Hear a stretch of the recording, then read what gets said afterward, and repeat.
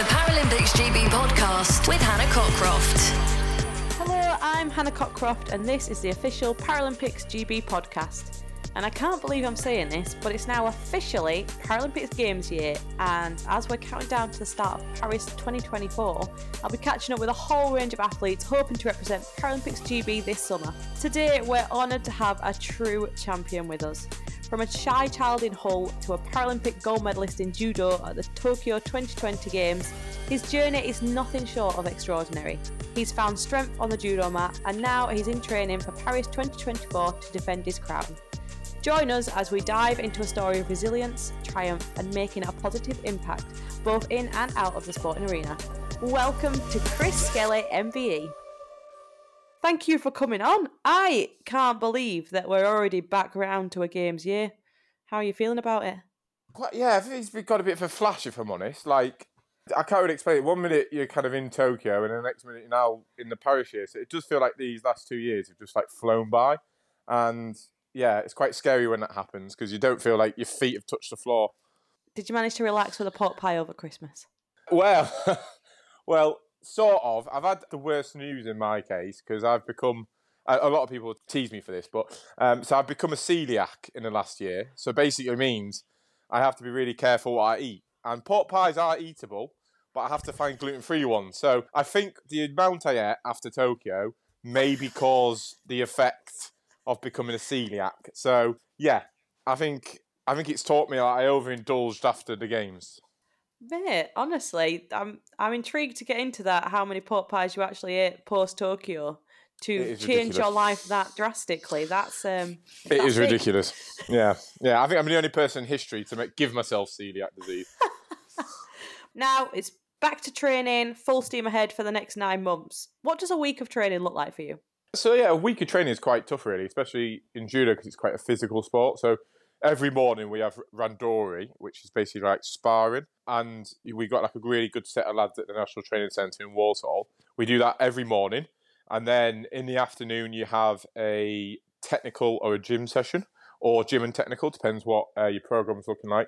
And then in the evenings, it's kind of up to you what you want to do. It's either for recovery or me and some of my other team members go to Brazilian Jiu-Jitsu, which is a fantastic sport. It complements judo quite nicely. We're just this year going to be also getting a bit more wrestling involved as well. So we do cross-train quite a bit, which is really good. So we do have quite a full-on week. By the time you come to weekend, you just kind of collapse on the sofa, not moving. So yeah, it's quite a busy week. I mean, you're never getting bored in that though, are you? Because you're doing that many different things. I literally push in a circle every day. There's no real variation. There's loads of variation, but I just think for us, especially with judo, it's a very important, I think, to cross-train and to learn of other sports. You actually you see UFC fighters do it quite a bit, cross-training, going into different sports and stuff like that. And, you know, I think I've took my approach to that a little bit. Obviously, I'm not going to do the striking side of it, but, you know, I like to go to the experts in their field and kind of ask what their thoughts and how I can improve. So I'm a big sponge and I like to learn off people. Well, I was going to ask you about that because actually judo wasn't your only sport in love. Like if we go to baby Chris when you were little and running around, can you tell us a bit about how you got into judo? Believe it or not, I was a very shy young man, Hannah. I don't believe that for a second. No, well, I was very shy. I was a dumpy little kid. My mum overfed me as a kid, and I had a nan who was exactly the same. And my mum wanted to keep me fit and kind of make me socialise, and because I was quite a shy lad, and they put me into 2 sports which basically you get very close to people, and that was judo and rugby, and I loved them both. And again, it complements each other really nice. I think judo complements rugby with the physicality, and obviously you know the rugby then complements judo also with physicality. So yeah, I loved it, and I was a part of a fantastic little club in Hull called Hull Ionians, the best club in the world, which might get a lot of feedback from that actually, but I say so. And yeah, I just loved it. I did it all through primary school and secondary school. I think it's also a way for me not to kind of get into mischief or anything like that. Not saying I'm a mischievous fellow, but I don't think any of us are believing that. No. I was a goody two-shoes. But yes, I've been a good lad all my life. And that's what judo rugby, I think judo rugby gave me that discipline and that kind of structure in my life. And I made so many friends, lifelong friends from both sports. And, you know, I'm always in touch with the lads from the rugby team, and I'm still in touch with the lads from my judo club. So yeah, it's been 2 amazing sports in my life. But being a Paralympian just really wasn't the dream, you know, like you talk to loads of athletes, don't you? And they go, oh, I watched the Olympics or Paralympics when I was, I don't know, 6 and that was me. But actually you weren't diagnosed with your disability till a little later, were you? No, so I'm quite a unique story in the sense of, I feel a bit guilty when I say this, but this was never my dream to become a Paralympian or Olympian. Like, I loved watching Olympics and Paralympics. I loved watching all sorts of sports and getting involved and like being real interested in it. But then my kind of life took a bit of a turn, and my dream was to have my own garage. I was a mechanic. I was trained as a mechanic because at school you can do like GCSEs, and mine was to become a car mechanic. And I went through school and I went through college, but through the whole kind of my school life and college life, I always struggled with my eyes. Like I had glasses, had prescription glasses, and everything like that. And just at kind of a certain age, I hit when my eyes just got a little bit worse, and the light affected my eyes more, and it just kept getting worse and worse. And like there was no one to be there to kind of tell me what was happening. And it was a very kind of tough part of my life, and I feel a bit guilty when I say that, when I, be honest about it. Like, it wasn't my first dream to become a Paralympian. But, I think just what happened to me, I think kind of almost pushed me in that direction. And I think to myself, like, it was meant to happen. And I'm upset I didn't get to do that dream of becoming a mechanic. But to get the dream of then doing what I've done is, I think I'm very grateful and very humble to kind of been given the chance. I don't think it's anything to feel guilty about. I think it's definitely more of an able-bodied thing to dream of being an athlete than when you have a disability. I never dreamt of being a Paralympian. This was not my plan. But it happens, doesn't it? Yeah, it does. And I think because of our such late diagnosis, so because I always had issues with my eyes and my hearing, and no one really told me what was happening. And then at a certain age, I hit, and I couldn't cope with the light anymore. My eyesight got worse. My prescription glasses stopped working. And I just got really tired and I got really emotional, and like there was no one there to put an arm around me. And, obviously I went to kind of the hospitals in Britain, and they sadly couldn't help me. And they didn't really understand what was happening to me. I had to go and see a psychiatric nurse, and I had to go into a psychiatric ward for a day to kind of speak to someone, see if I was making it up. All these things are happening to me, and like people are saying, wow, we don't think you've got anything, we think you're making it up, and everything like that. And that's quite a tough thing to kind of be told.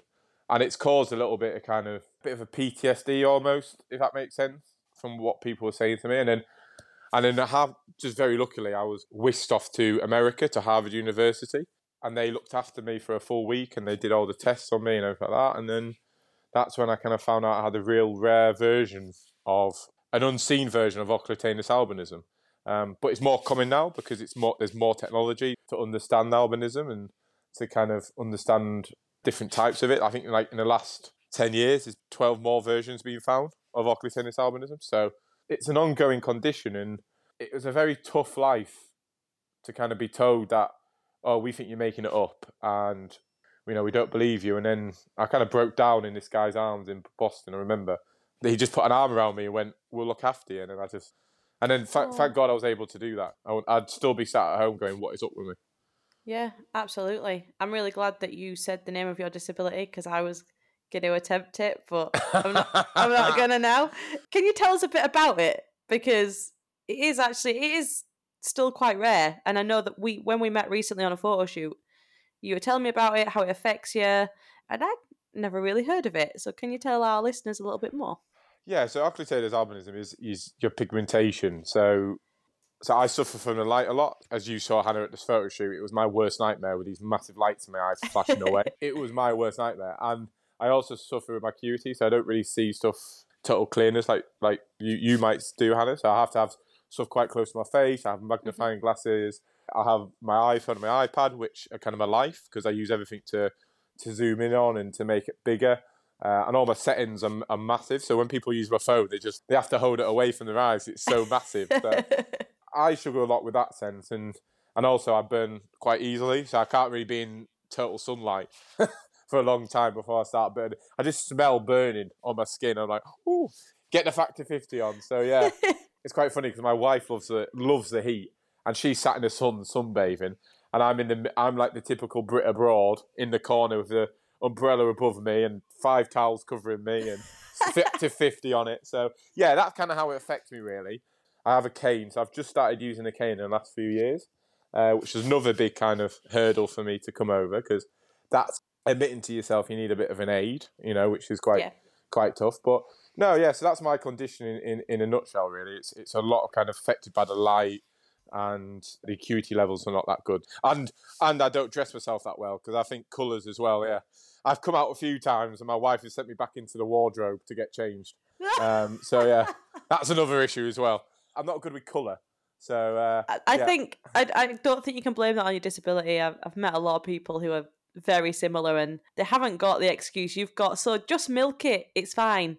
I think a lot of people would actually say that's nothing to do with my eyesight. I just have terrible fashion sense. But I like to say that it's my eyesight. But a lot of people like to tell me it's just I've got a terrible taste in fashion. So yeah. So judo played quite an important role for you during that probably quite scary time of your life.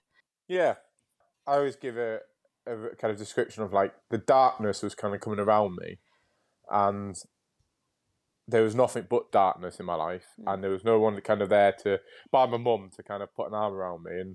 But the one shining kind of, I say, star in my life was the judo, because I had to stop with rugby because I just struggled with the light too much, and I just couldn't see the light that well anymore, and like I really did struggle with that, and kind of losing the other love in my life, which was rugby. And judo was the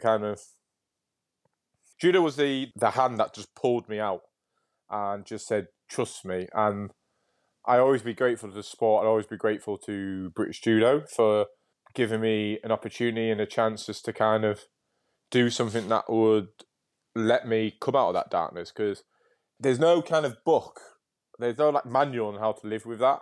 There's no manual on how to live in the dark and live that period of my life where it was a very dark period and kind of really struggled with my mental health and everything like that. And judo just pulled me out of it, and it kept me going. It gave me structure. It gave me people that I loved. Just again, put their arms around me and say, we're behind you. We'll love you and support you. And I'd always be grateful to the sport. And yeah, it's an amazing sport, and I'll always be grateful. I can tell that it means a lot to you as well, because you're putting a lot of thought into what you're saying. I love that. Yeah, I just, there's an unconditional, like, my ultimate unconditional love is my wife, but there's another unconditional love in my life, and that is judo, because that was just there for me. Obviously my wife's there for me now, but like judo was there for me, and I fell back on it, and it was almost that cushion that took that kind of fall away from me, and it just looked after me, and it gave me structure. I had a chance to be with my mates, and judo is so easy to adapt for someone with visual impairment. Yeah. And at the time, I didn't have contact lenses, so I was doing it blindfolded. So I could grip hold of someone and still do the sport that I loved. Because actually, when I take my contact lenses out, I have like massive welding goggles and a hat on. So I had to start wearing that. Mm-hmm. And like, I'll be honest, it was not the most handsome of looks at a teenager age. I think I didn't have a girlfriend for several years, so I had to wear that. In judo, obviously, you can't wear that. Yeah. So I had to wear a blindfold for judo. And then I was still doing judo competitions, blindfolded, and I was still beating people. And then at this one certain competition, just happened to behold, there was the VI, visually impaired judo coach there. And he saw me doing it. And he came around and talked to me afterwards and explained, like, asked what was happening and everything like that. And he goes, you do know there's like contact lenses you can get? And I've gone, what? And then like, yeah. And then he then introduced me to the visually impaired judo team. He then introduced me to kind of that side of it, and then the Paralympic journey after that. So yeah, it was just happened to hold because I met someone who was there at the time that life then took away with me. What I'm taking away from all that though is that you did judo blindfolded. You're mad. I don't think I'd be a very good judo fighter anyway, but honestly, if I shut my eyes, I've got no idea where I am. I'm not sure how you're finding the other person. Never mind actually beating them whilst blindfolded. So what was really good about it was that, because judo, you just take a grip of someone. So in Paralympic judo, the difference between Paralympic and Olympic judo is that you just take a grip of him. So you start gripped up. So I was starting gripped up with someone, and judo is such a brilliant sport. You don't need your eyesight to go and beat someone. You can go and feel what they're doing. And that's what I was able to do. And I was able to beat people blindfolded. And that's how it happened. And these sighted people were like, how are you beating me blindfolded? And they were checking my blindfold and for that. And I was like, no, just generally I can't see anything. It was a challenge that I had to overcome, and I overcame it. And then I found contact lenses. So as you saw my eyes, that I have really, really dark contact lenses. And if I go outside, I do have to put an extra pair of sunglasses on my face. So I do have a lot of protection of my eyes because I am very affected by the light, and it really does it gives me headaches. And if it's too bright outside, I have to have have a little bit of a nap just to kind of rest the eyes. So after that day we were together, Hannah, I had like a few days where I was just so tired just because of the amount of light that was kind of hitting my eye. So I have to manage that, but I'm getting better at managing it. How do you manage that then in the judo hall? Because I imagine if it's anything just like a standard sports hall, they're fairly light, and the lights are not that nice when you don't have eyesight problems. So does it change when you're fighting, or do you just have to deal with that? You just have to deal with it, really. Like, you have to manage it. Like, I do wear my sunglasses a lot between fights. I have to sometimes take painkillers because of the amount of, headaches I get from it. Halfway through the day, I'll have a nap. So between like prelims and the final block, I'll have about an hour nap in the middle. You just have to, you just learn to manage it and be able to kind of make sure you're in the best possible shape for the final block. Yeah, 100%. But it's all things that I guess your life with your wife, who's a wheelchair user, you've noticed things that you've never had to think of before. And in that sense, you'll be doing things in everyday life that I never have to really consider. But a nap between rounds sounds fantastic. I might start using that excuse. Yeah, she's really good at it as well. As you said, like she knows me as well. Where sometimes I'll just have to go and have a nap, and she'll just go, "You go," and she'll just tell me to go, and she'll know before I know. And that's really nice to have that person in your life that will understand that as well. As I say, like I'm her legs and she's my eyes. Wherever she wants to go, I'll take her, and anything I need to see or need doing for me, she'll do it for me. So we are a little bit of a unit, and that's what we are, very much of a unit. And yeah, that's what I love about our little unit. You guys. I know. We're going to talk about Louise in a bit, but going back to judo, when you're not being soppy, when was it then that you decided that, this was what you wanted to do, that you wanted to be an elite fighter? So I was very, very lucky that I got taken on by the Paralympic GB onto Paralympics Inspiration Programme, and that was just before London. I got offered this, and I was like, oh, wow, what is this? And then, because you always watch on TV, but to kind of what is this inspiration programme? Well, I don't understand what it is. And it's basically the younger athletes coming through get a chance to go and experience a games environment, experience kind of what it's like to be an elite athlete. And I was very lucky to go to London as one of them athletes and to be in where the judo. So we got judo tickets, and that was amazing. And to feel that experience of being at home in London and watching some of the other vision impaired judo fighters fight and experience it was just like, I want to do this. I want to really be a Paralympian. And yeah, I just knew instantly then. And I said to my coach, I said, we're going to be in Rio and we're going to be on that stage. And he looked at me because he also wasn't the vision impaired judo coach at the time. He was just kind of came with us to experience it as a younger coach himself. And yeah, I remember saying we're going to be in Rio together, and he just looked at me and started laughing, and I was like, no, we are. He always remembers that moment. And then it was weird because I then came onto the team a bit more and more, and then he then came on in 2014, and then the rest is history. The rest is history. I think if my maths is correct, you can correct me, but around the same time as London 2012, you moved to Warsaw from our beloved Yorkshire. We are both traitors of our beloved Yorkshire. Yeah, well, I have to admit something, Hannah, because there were people tweeting about this. I have to put my hands up. I am from Nottingham. I was born in Nottingham. So I was born in Nottingham, but raised in Yorkshire. So if you do cut me, I actually do bleed the Humber. But I am actually Yorkshire. But however, there are people going to go, your passport says Nottingham. Okay, I am from Nottingham. Hands up before anyone sees this. I am from Nottingham. But I was raised in Yorkshire. So I am a Yorkshireman. And yes, I didn't have to leave the beloved Yorkshire. But you know what? You've got the passion of a Yorkshireman. So I'm going to give it you. Your accent's pretty much there. You've got the passion. I think we're going to claim you, to be honest. I think you're on our medal count. You moved to start training at the British Judo Centre of Excellence, which is quite a name. We just get High Performance Centre, but you are the Centre of Excellence. Well, it has changed to National Training Centre, and I'm very pleased about that. Was that a big decision?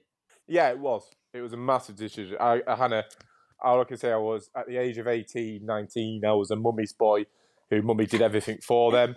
And it also, living with a visual impairment, it's a big thing to change that environment. And especially when you're still going through that kind of understanding of it, it was quite tough.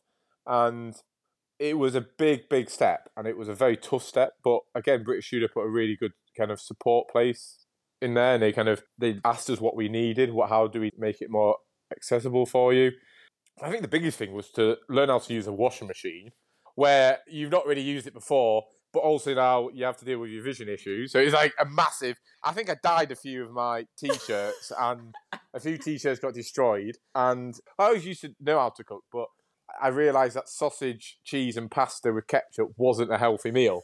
So that had to change as well. So there's a lot of kind of adaptations in my life that I had to make. But again, it was one of the best moments because I'll be honest, I was never really clever enough to go to university. I was much a hands-on person.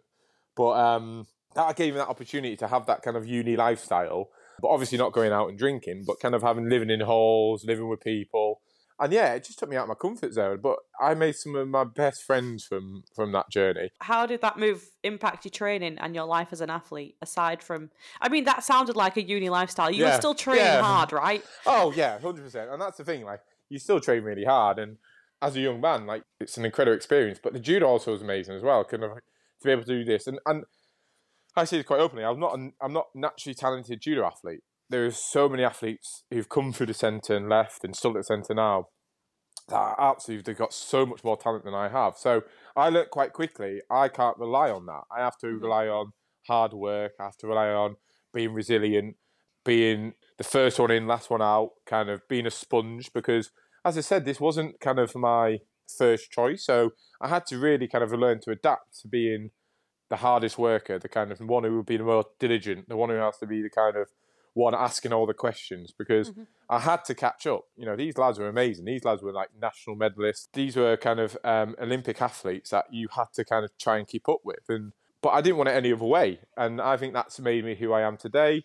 I think it's made me the more professional because I learned from the mistakes I've made. And it was a lot of fun, but it was hard work. Really, really hard work.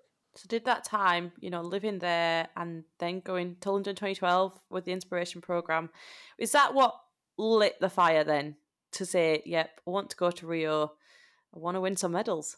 Yeah, and it did. I tell you what now, Hannah, it did really lit that fire, and it really made me want to go to Rio, and it was absolutely incredible. I'll be honest, the first couple of qualification events for Rio didn't go my way. Like, it was a big step up because, I was maybe a club level, maybe national level athlete, and to go to the next level was a big step up. And the first few competitions, I just didn't really perform. I struggled a lot with the step up to that next level. And I realised, actually, this is not going to be an easy journey. This is going to be a very tough one that I'm going to have to fight for every little step. But then there's this one story that really reminded me and kind of made me who I think I am the most today, was where I had this one qualification event. It didn't go well. So we had this conversation. We started to train harder. We went to Grimsby, which is the Ian Johns, who's now still Paralympic coach. That's his club in 2015. I was fighting my best mate, Jack, who's also on the team with me. And they'll be angry I've told this story because they say you're still living off it. But I'm like, I know I'm going to live off it. I will live off it forever. So I went and he tried to throw me, but I put my left leg out. And because obviously he's deaf and I'm deaf, I couldn't shout to him to stop because my leg got caught in the mat.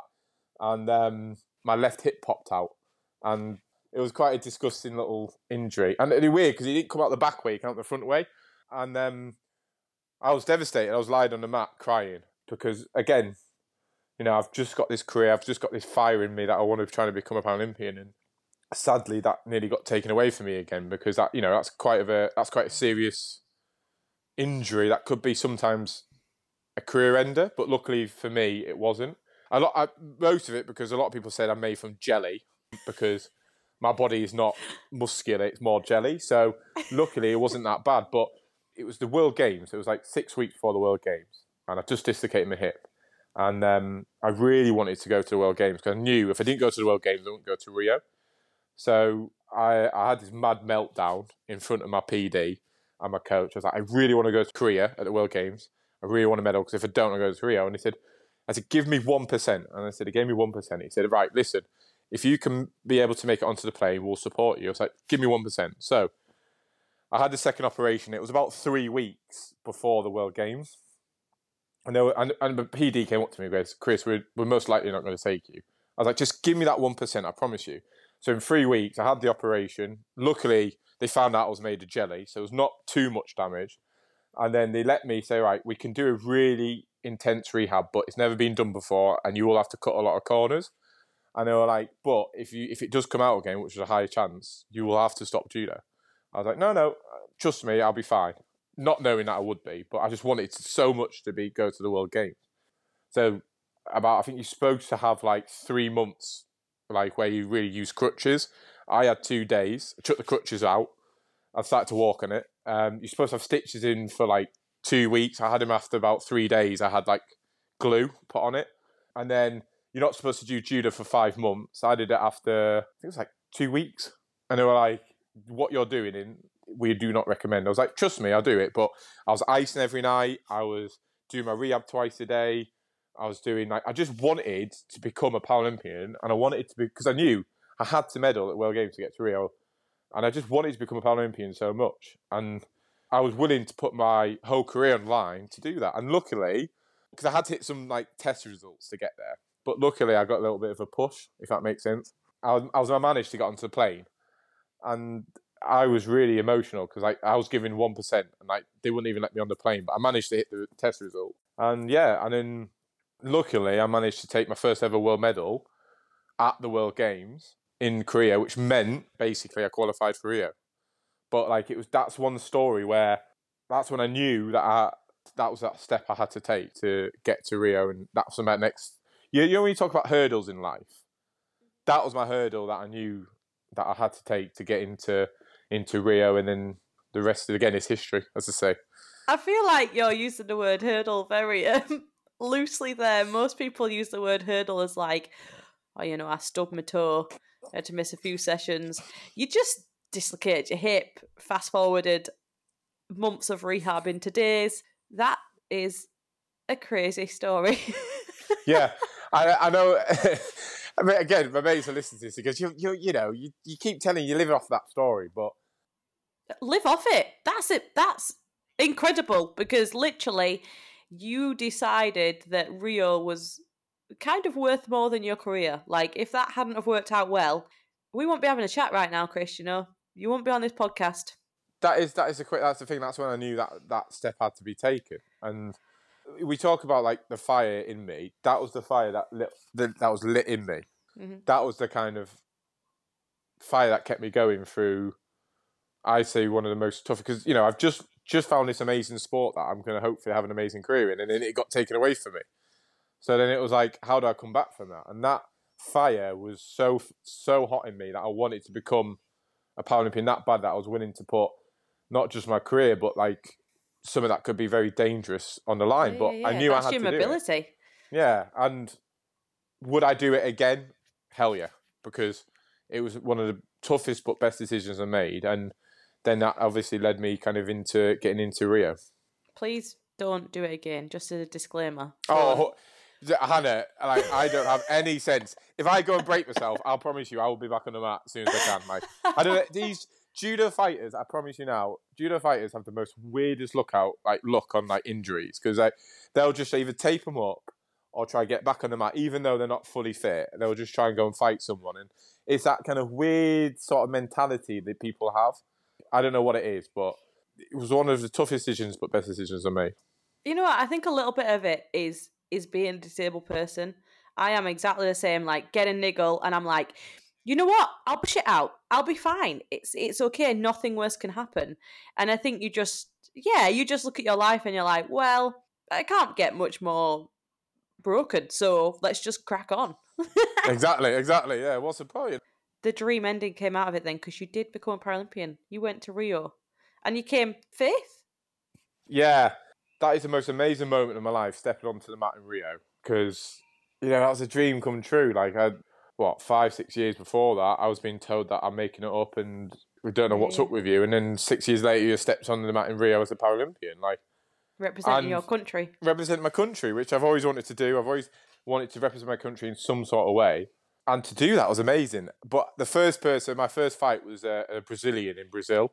And he's like the legend of the sport. And he is like 6-time Paralympic medalist. And it was quite a tough person to fight for my first ever fight. That's the first time where I felt like I was a baddie because my name was mentioned. And I can't hear that well. When I take my hearing aids, I can't hear. But that's the first time I could hear someone booing me. And I was like, what is that? And I just looked at my coach and we just smiled. I was like, this is incredible. I couldn't hear him. I because it's like, people booed me. Do you know what? It was because this is what I did it for. This is the reason I put my whole career on the line because I was stood in Rio, as a baddie, trying to fight another Brazilian. This is incredible. This is the most amazing moment of my life. And yeah, sadly, I did actually lose to him, but what an experience. My first ever fight in the Paralympics. And then I had to come back the hard way. I had to beat people through the repechage, and then I got to the bronze medal fight, and it was the worst kind of moment so far at that period of my life because, again, I didn't achieve my goal. I didn't get a Paralympic medal. But I always say that was a stepping stone because was I ready realistically to call myself a Paralympic medalist, a Paralympic champion? No. I had a mad kind of few years, and I don't think I kind of was ready to have that title to my name. So, you know, as anyone would do, you go back to the drawing board and you have to look at yourself in the mirror and go, why wasn't I good enough? Why didn't I make them improvements? And it's a hard thing to do, but you know, I had some great people around me who kind of gave me that support and let me do that. And that's when I found Brazilian Jiu-Jitsu, and that's when I kind of found that side of it, wrestling, and understanding that you have to be a bigger sponge and go to the best people and be that one annoying person asking all the questions that people might not ask. And yeah, it was a tough year, but it was meant to happen. Absolutely. But I mean, you did return home with kind of like an alternate prize because it's where you met your wife, was in Rio, wasn't it? Yeah, it was. You know, I always say I got a platinum medal, you know. For anyone listening, by the way, who isn't aware, Louise, your lovely wife, Louise Hunt Skelley, she's a Paralympic wheelchair tennis player. She won 13 singles titles in her career. She is an absolutely lovely girl. So, can you tell us a bit about Louise? Go on, tell us how you met. Yeah, so it was weird. Like, you were there for the Paralympic farewell dinner, weren't you? I was. In Rio. I'm always everywhere. You're always there. You're everywhere. You're an institution. So basically, she came onto our table. So we had a judo table. The judo table is always put somewhere where they can be controlled, and if it gets out of hand, someone can step in. Because, you know, it was a lot of fun. And, you know, her and Lucy Shuka came onto our table, and they looked at us and were like, how are they Paralympians? And then the lights came on, and then we all put our sunglasses on, and we're like, right. So I'm like, yeah, we know what your problem are. So she came onto our table, but I never actually got really to speak to her on the night because, like, I was plonked in the middle between Sam Ingram and Jack Hodgson. So I actually really got to speak to her. I said hello and everything like that. And actually, she'll say it herself, she actually didn't really look at me that night. She was looking at one of my best mates, John O'Drain. Oh, who, brutal. That's brutal. I know. Sloppy seconds. I'm like, all right. So she said, I looked at your mate. He was more fit than you. I was like, excuse me, that was a bit of a catch. And then afterwards, so we didn't see each other in the village because, you know, we were like the first few days on, and then we kind of did a bit of exploring. We had a bit of time just to chill out. So, and obviously being visually impaired, trying to see someone, it's quite difficult. But then you've got other people, like I'm going up to people trying to squint to see who they are. And it's really rude. So it's quite difficult because there's so many people going around and you can't see who they are. So actually we didn't really see each other till the plane home. And then obviously I can't sit because I'm a hip for long periods of time. I have to get up and move. And then I scared her. She was watching, I think it was like Cloverfield. Okay. And she was amidst about going to get the scary bit, and I scared her. And then she said some choice words to me, and she obviously knew who it was and everything like that, and we started talking, and then we kind of met up, started to meet up a little bit more, and then, you know. And now you're married. Now we're married. She knew I was a better catch. So see, she got the right one in the end. That's all that counts. It was weird because that was that first person who also got the lifestyle because she was living the same lifestyle. We came into each other's life, I think, at the right time, and now we're married. Do you think it helps to have a wife who's an athlete? You know, is she extra supportive? Or, I mean, me and Nathan, who's my partner, we're dead competitive. I am hard on him. I'm like, you better win. I have to be. We're very competitive with each other, and I'll be totally honest. I hate losing to her if we have there's a specific moment, one memory where I realised she was the right one. We went on holiday and we were on a cruise and we were playing shuffleboard, and it got to the point where I hate when she wins because she's the worst winner, and she'll just smile at me and like she's not very humble, is she? She's a gloater with you. With me, she's such a humble person outside of our competitiveness to each other, and then she just smiles at me, and I just can't speak to her. I can't I have to walk away. I hate losing to her, and that's it. It's weird because I love her to bits, but when it comes to competitiveness, and what annoys me, and she always does this, she goes, "Well, I don't feel the same," but I know she feels the same when I win. But she always acts this kind of innocent person. But I become a really bad winner when I win. She helps though. She understands the lifestyle. She understands the choices. She also challenges me on some of the decisions I make, and that's what I like about it. Like she goes to me, "Do you think that's good for you?" And I think if I ever did something to my hip again or anything like that, I think she would be kind of really challenging me. Would it be the safest thing to do? Like, would I be able to have done what I did 2015 now? She would be more kind of thinking about me and my kind of life after judo. But and that's what your partner's there for sometimes, to be that kind of sounding board, to challenge you on them tough decisions you have to make. But I love her to bits, and we have so much fun together. And as I said earlier, like she's my eyes and I'm her legs. I'll get her anywhere she wants to go. She'll read anything out to me or describe anything out to me that I'm missing. And we're a little unit, I say. Now, Chris, enough of the soppy stuff. We've managed to get this far without, really mentioning too many of your achievements. But the time to be humble is over. So, Paralympics GB for podcast fans, reigning Paralympic champion, you've won European Championship gold medals. You've done it all. He has done it all. So let's talk about Tokyo. Let's go back not that far to say we're now in the next Olympic year. You went to Tokyo as world number 1. You'd already won the other gold medals. So did you feel any particular pressure to go in and win that one? Tokyo was very difficult, I think, for anyone really, because obviously we had the pandemic, and leading into 2020, I felt like I was in a good shape. I felt like I was ready for Tokyo, and then obviously Tokyo got postponed because of the pandemic, and then that kind of set off a whole new level, because you then you get that thing of, is it going to go ahead? Is it going to happen? Especially judo, we couldn't have any contact because of COVID, and that then sent you in a spiral of stuff. I was living with Louise, and we're like, what do we do? And we still had an amazing time together because we had so much quality time together, and that's realised when I wanted her to be my wife. But also we trained each other, we helped each other keep fit. Although it wasn't I couldn't grab a hold of her and start chucking her around, but we still able to do circuits together. We were able to go for cycles. I was having all my bands around the tree outside our house, doing all the lat pull downs. But we had to keep ourselves fit in the best possible shape. And luckily that happened. And also, we had a bit of time to kind of heal them little kind of injuries we had.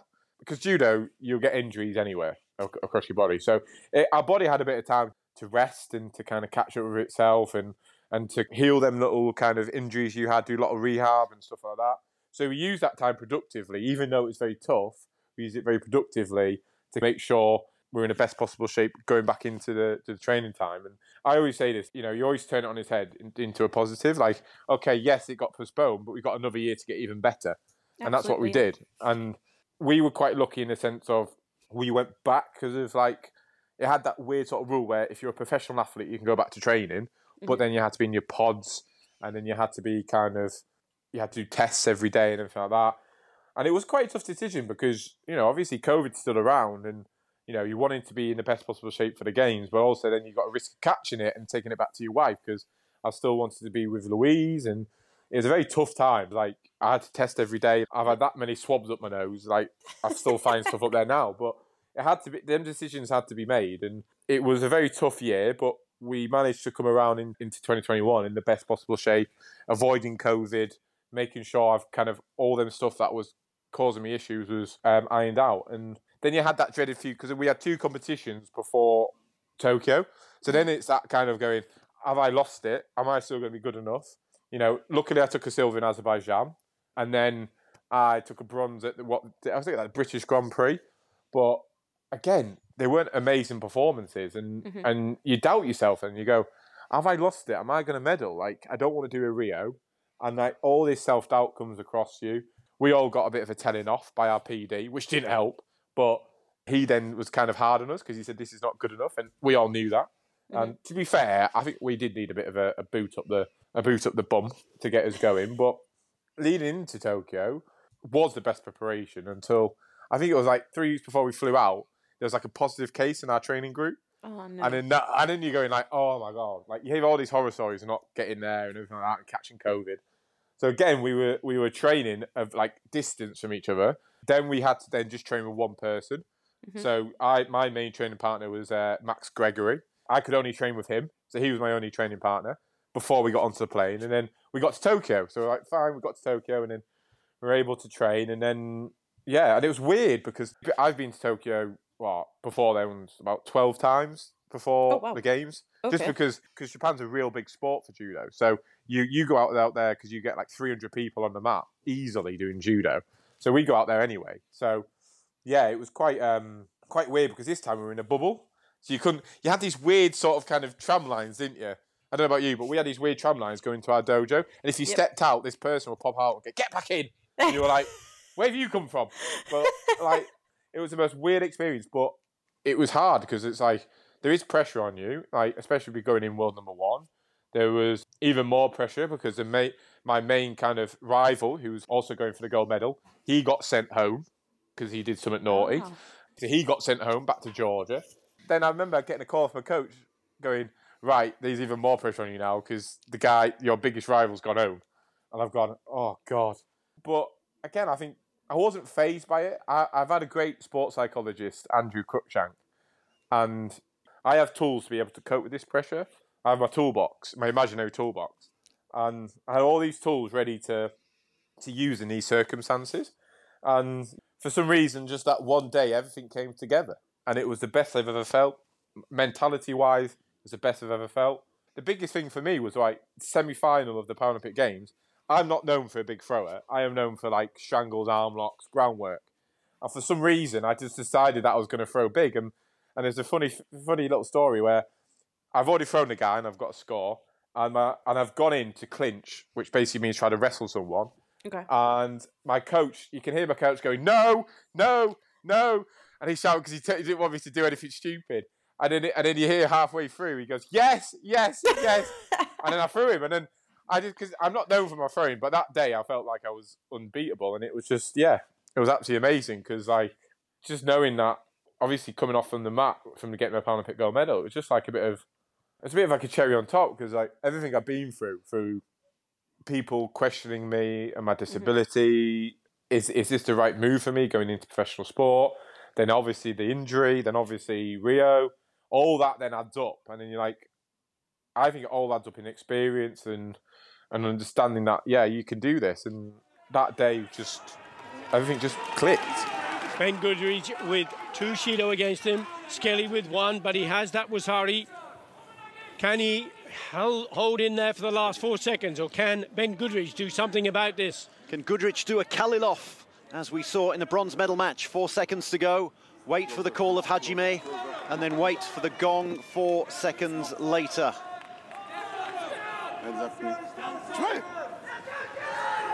He can't do it, Goodrich. The gold has gone to Skelley. And Christopher Skelley takes the gold medal for Great Britain. Fantastic result for him. Ben Goodrich just couldn't quite match that. Desperately tried his hardest to get a score, but it was Christopher Skelley's Tomi Onagi, that technique that saw him through into that gold medal bout, and he takes that fantastic win and the gold medal back to Great Britain.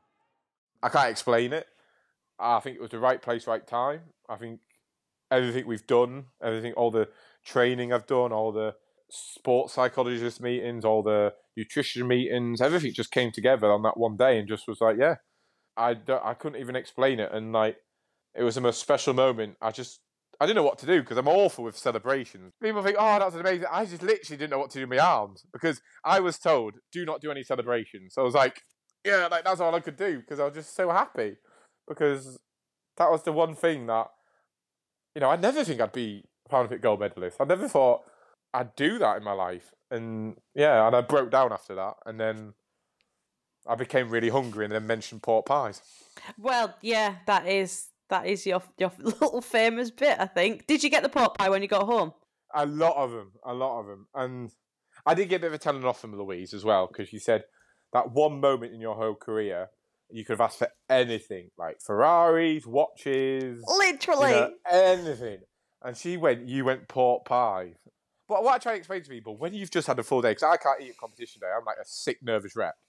I just wanted food. I was just like, why could you have said like Rolex or anything like that? But I don't wear Rolexes. I can't drive. I've got no fashion sense. And the thing I love the most outside of my wife is pork pies. And I was like, Louise, get the pork pies ready. I'm coming home. And then, that just seemed to have stuck with me for the rest of my life. And that's going to be the one now. I ate a McFlurry live on Channel 4 after my race at London 2012, and it still gets brought up, so it's not going anywhere. It's going to follow you around. That's me though, isn't it? Like, my mum was like, that's just typical you.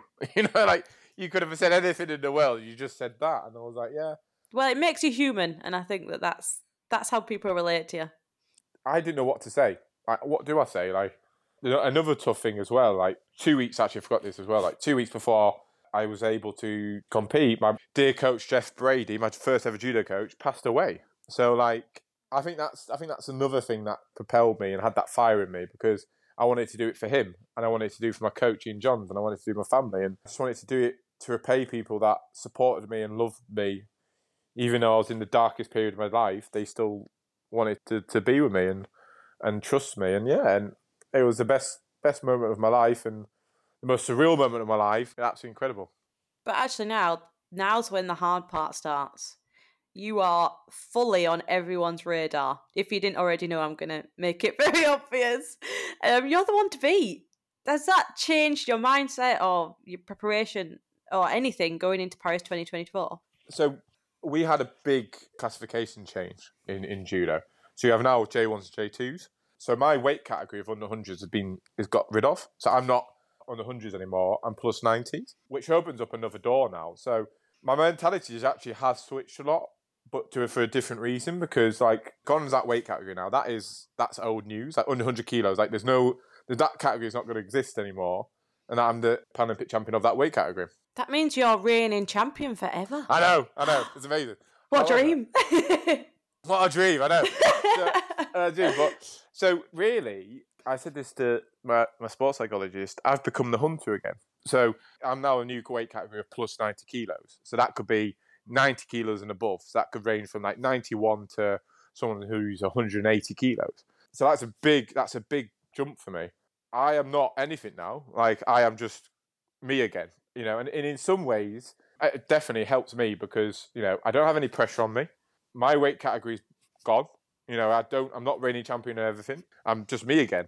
So, as I said, I've become the hunter again. I go and hunt down the best people, and there are a lot of good lads in this new category, and there's a lot of lads who can beat me. And that is realistic. I'm being realistic. But I like a challenge. I like to chase people down, hunt them down, and try and become the best again. And that's what these last couple of years have been. Is me having to take that another step up to that next level.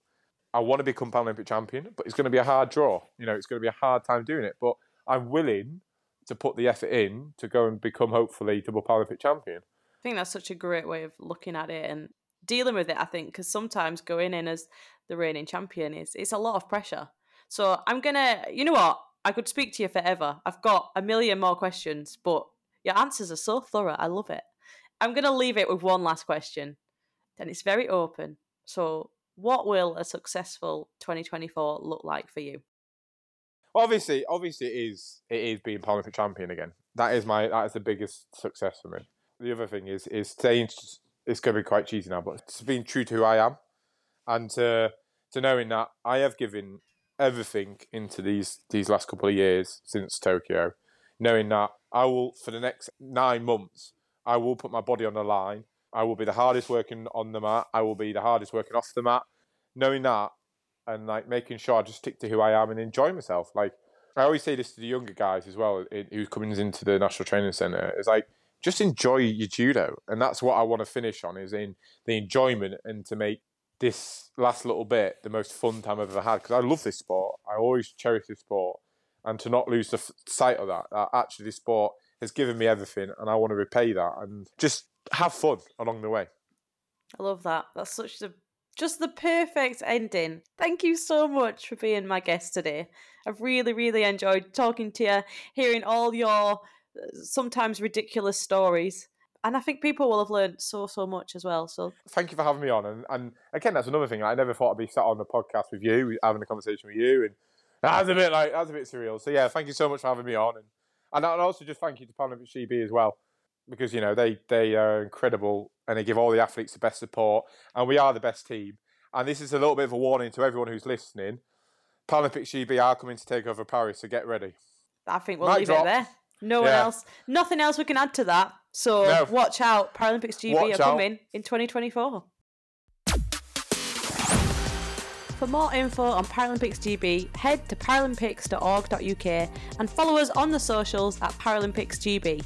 Don't forget to hit subscribe or follow wherever it is that you're listening to this show, as there'll be more shows, more guests and more stories from behind the scenes in Paralympic sports to come. Thanks for listening, and see you next time. The Paralympics GB podcast with Hannah Cockcroft.